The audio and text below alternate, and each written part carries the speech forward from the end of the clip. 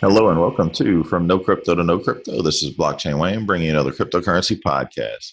Today's episode is brought to us by Coincierge Club, mobile private key wallet and point of sale solution. Coincierge Club makes purchasing easy, safe, and overall process more efficient while costing less, helping to make cryptocurrency mainstream. All right, quick market update because there's not much to talk about. The total market cap right now for all cryptocurrency is sitting at $203 billion, exactly where it was yesterday. More sideways movement, just like we've been seeing. Bitcoin dominance sitting at 54.17%. The market is completely flat, more sideways movement. Back to what I referenced. If you haven't listened to episode 63, make sure you go ahead and check it out. It talks about purgatory, which is Tom Lee talked about it back in March. Purgatory is a flat period between the bull market and between the bear market and the bull market. So it looks like we're in some purgatory, that purgatory period, which is before the bear market kicks off. It says those periods typically last 150 to 175 days. Looks like we're getting very close to getting to where it should end, and we should see a bull market continue. All right. So, biggest thing in the news today, happy 10th birthday to the Bitcoin white paper. So, on October 31st, 2008, a link to a paper authored by Satoshi Nakamoto titled Bitcoin, a peer to peer electronic cash system, was posted to a cryptography mailing list. The paper detailed methods of using a peer to peer network to generate what was described as a system for electronic transactions without relying on trust. This is Satoshi's quotes from that post. He says, I've been working on a new electronic cash system that's fully peer to peer with no trusted third party. That's a big key. No trusted third party. So the paper is available at bitcoin.org/Bitcoin.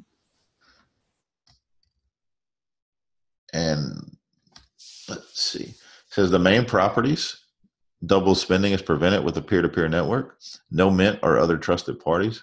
Participants can be anonymous. New coins are made from Hashcash style proof of work. The proof of work for new coin generation also powers the network to prevent double spending. And so that's it. So that's a key date in Bitcoin history was the publishing of the white paper. And then some other key dates. So on January 3rd, 2009, the network came into existence with Satoshi Nakamoto mining the Genesis block of Bitcoin, block number 0, which had a reward of 50 Bitcoins. As you know, those rewards continue to decrease over time. But that was the beginning of Bitcoin, which no matter whether you're bullish on Bitcoin or any other cryptocurrency, you got to give it to Bitcoin is the one that proved that the concept works and really led to the development of all other cryptocurrencies going forward. So big day for Bitcoin history. So get yourself a Bitcoin birthday cake and celebrate. All right. So Ron Paul, author and former U.S. representative, has called for exempting all capital gains taxes for precious metals and cryptocurrencies. So that's definitely got a lot of people's attention yesterday. Um, he says U.S. Donald Trump has called the Federal Reserve crazy for raising interest rates 3 times this year. The Fed has kept interest rates tight despite the market correction this year. And Ron Paul, who ran for office of the Libertarian Party, agrees with Donald Trump on this matter, along with, he also added that basically precious metals and cryptocurrency should be exempt from capital gains taxes. Um, and he said, in contrast to market money, government created fiat currency is anything but stable. Central banks constantly increase and decrease the money supply in an attempt to control the economy by controlling interest rates.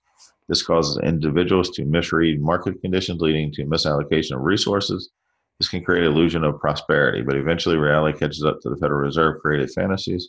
When this happens, there's a recession or worse, leading the Fed to start the whole boom and bust cycle over again. Ron's been a believer of Bitcoin since the early days. He's been an advocate of the gold standard. He's even said that Bitcoin could actually bring back the gold standard. If you're not familiar with the gold standard, so the gold standard initially started where every US dollar was backed in value by gold, right?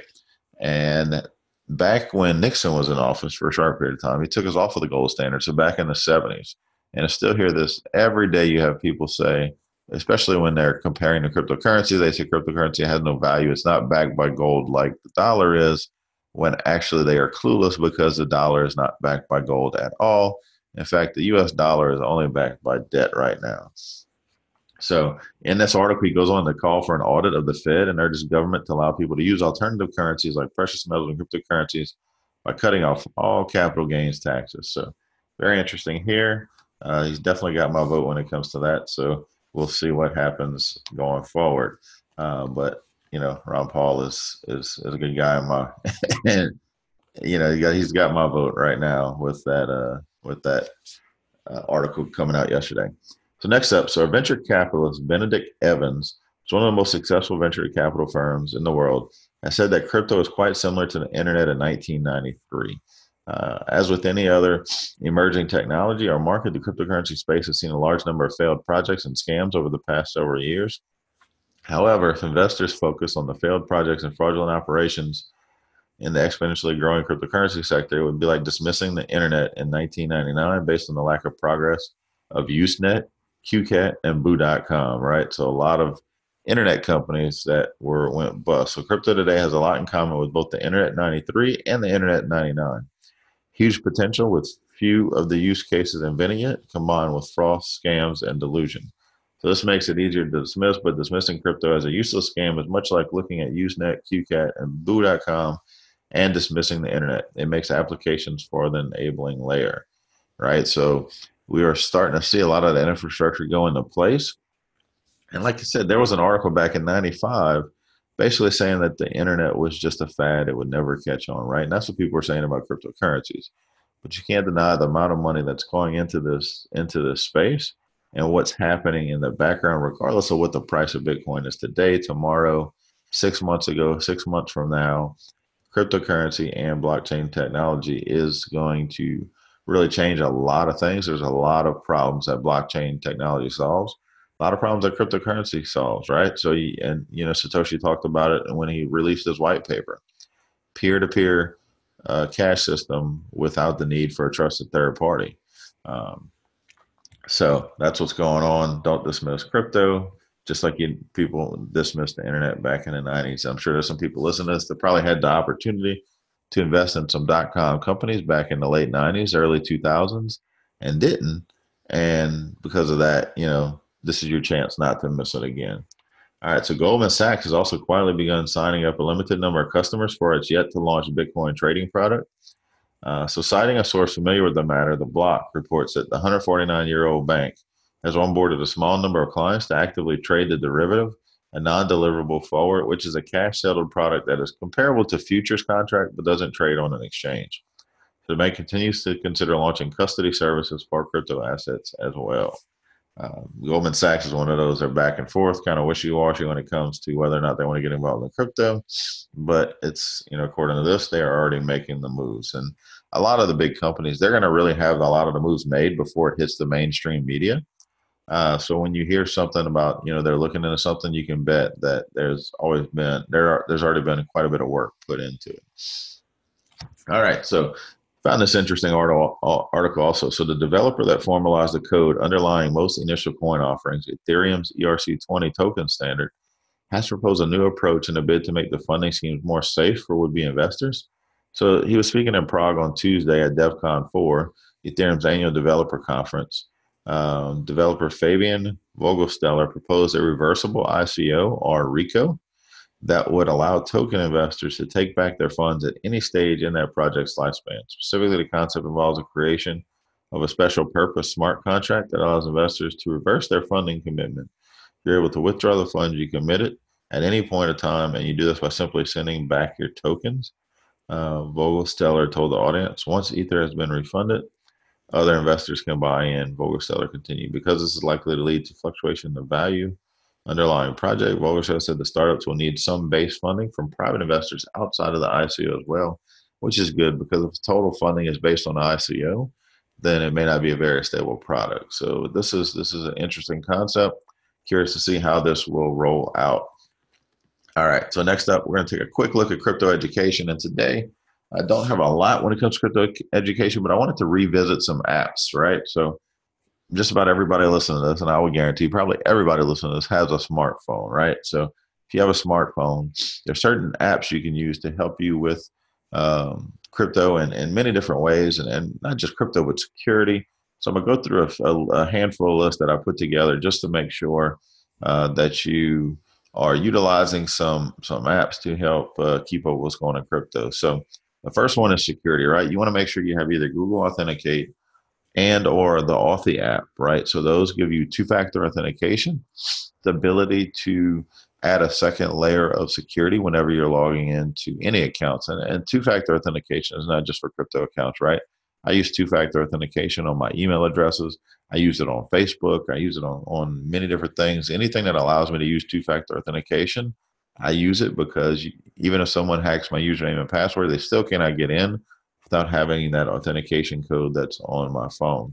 Now, whenever you create a Google Authenticate code for an account, you want to make sure you write down your backup key somewhere because that is what you will need to reset your account if you forget your password. If, say, your phone gets stolen and you can't log back into Google Authenticator, your phone breaks and is no longer usable, right? You need to be able to reset that two-factor authentication on a new device. So you want to write down those backup keys. It's no different than when you create crypto wallets and writing down your backup keys there as well. CoinStats. CoinStats is one that I use often. Just keep up with day-to-day price. You can also set alerts in there. So if there's a certain price you want to trigger an alert, whether it's to buy, whether it's to sell, whether it's just to know what's going on, set those alerts up. That way you're not checking the price every hour. But CoinStats is a very good one. So you've got the Edge wallet. The Edge wallet I found has been one of the most user-friendly wallets out there other than Abra. So I talked about Abra yesterday, or in the last episode, should I say. Abra is also it's a very easy user interface for wallets as well. But Edge and Abra are two wallets that I've been using quite frequently, and great user interface really makes it easy, and that's really what it's about, is making it easier for the customer. So also Coinbase. Coinbase does have an app. If you're utilizing Coinbase, you want to have the Coinbase app. Makes it very easy to buy and sell if you have an account link, if you have a bank account linked to Coinbase. It's one of those, it catches a lot of slack, but it is one of the easiest entries into crypto. Bundle is one that was just featured on a Shark Tank 2 days ago. Well, I watched it 2 days ago, should I say? It probably aired Friday. But Bundle is a crypto investing app that allows you to link a bank account and round up your purchases to the next dollar, or add a dollar, or add 50 cents to a purchase, which allows you to slowly put away money into crypto. It's Bundil. It is now 50% owned by Kevin O'Leary, who is one of the sharks on Shark Tank. So I would expect to see big things coming from Bundle soon. I know it's early. I know they probably still have some glitches to work out, but this is one that I've downloaded and am very bullish on. So Coin ATM Radar. Coin ATM Radar is an app that allows you to see which Bitcoin ATMs are in your area. It shows you what's on those, what cryptocurrencies other than Bitcoin are on there, and then you can also filter it down whether it's buy only. Many Bitcoin ATMs are buy only, and then it's buy or sell, right? So there's going to be a new crypto ATM that's going to be coming on the market very soon. That's going to really revolutionize crypto ATMs. But right now, Coin ATM Radar is a great one that shows where those things are. Blockfolio or Delta. So Blockfolio and Delta are very similar to CoinStat. So you can pick one, but one of the things they also allow you to do is enter your holdings. So if you buy something, you can enter that in there, enter the price that you bought it at, and it'll track your profit, loss, just your overall portfolio if you have all of your holdings entered into, whether it's Blockfolio or CoinStats or Delta. It allows you to track those. Cointelegraph has an app as well. Now, Cointelegraph is one of the crypto news websites that I use very frequently to get data, to get information for this podcast. Cointelegraph, CCN, those are the top two that I use. Now, CCN.com does not have an app, but you can go to CCN.com to keep up with the news. Cointelegraph as well, and also Meetup. So Meetups is not a crypto app, but Meetup gives you the ability to search your area and see if there's any meetups in your area, whether it's crypto meetups, blockchain meetups. You can really go to those, network. You learn a lot from those people that are at those. So it's a very valuable resource, and there's more popping up all the time. So just look for one in your area. If there's not one, hey, create one, because collaboration is the key to what's going to drive crypto adoption. And you also learn about a lot of these things that you may not be aware of. Every time I've been to a meetup, I've learned something from somebody that I didn't know, whether I was the one hosting the meetup or I was just attending someone else's meetup. All right. And then also Binance. If you use Binance, they also have a mobile app. Now, word of warning. So don't just download an exchange app just because you see it on there, right? And I'll give you an example. So last year, Poloniex, which is at the time, Poloniex is one of the major exchanges. They haven't been relevant that much lately, but Poloniex last year was one of the most used exchanges prior to Binance. Now, there in the Google Play Store on Android, there was a Poloniex app that was a fake. It was basically put out there to capture your login information, which would then allow someone to hack into your account. So then Poloniex issued a statement saying that they had no app, that it was not real, and telling people not to download it. Right. So you want to be careful with that. Now, my suggestion for that is if you go to the main exchange website and it says on there that they have an app, download an app from there, then you can bet that one is safe. Right. That's not going to be a problem. Like Binance, went to Binance, saw Binance was, posted on their website that they have a mobile app. So I felt good downloading that. But like I said, Poloniex did not. So you want to make sure before you download any kind of, as new exchanges come online and new exchanges get popular, if an app pops up for that exchange, just verify on the website that it is a legitimate app, and that will protect yourself. All right. So that is it for episode today. That's it for crypto education. I want to thank you for listening in, and we will catch you on the next episode.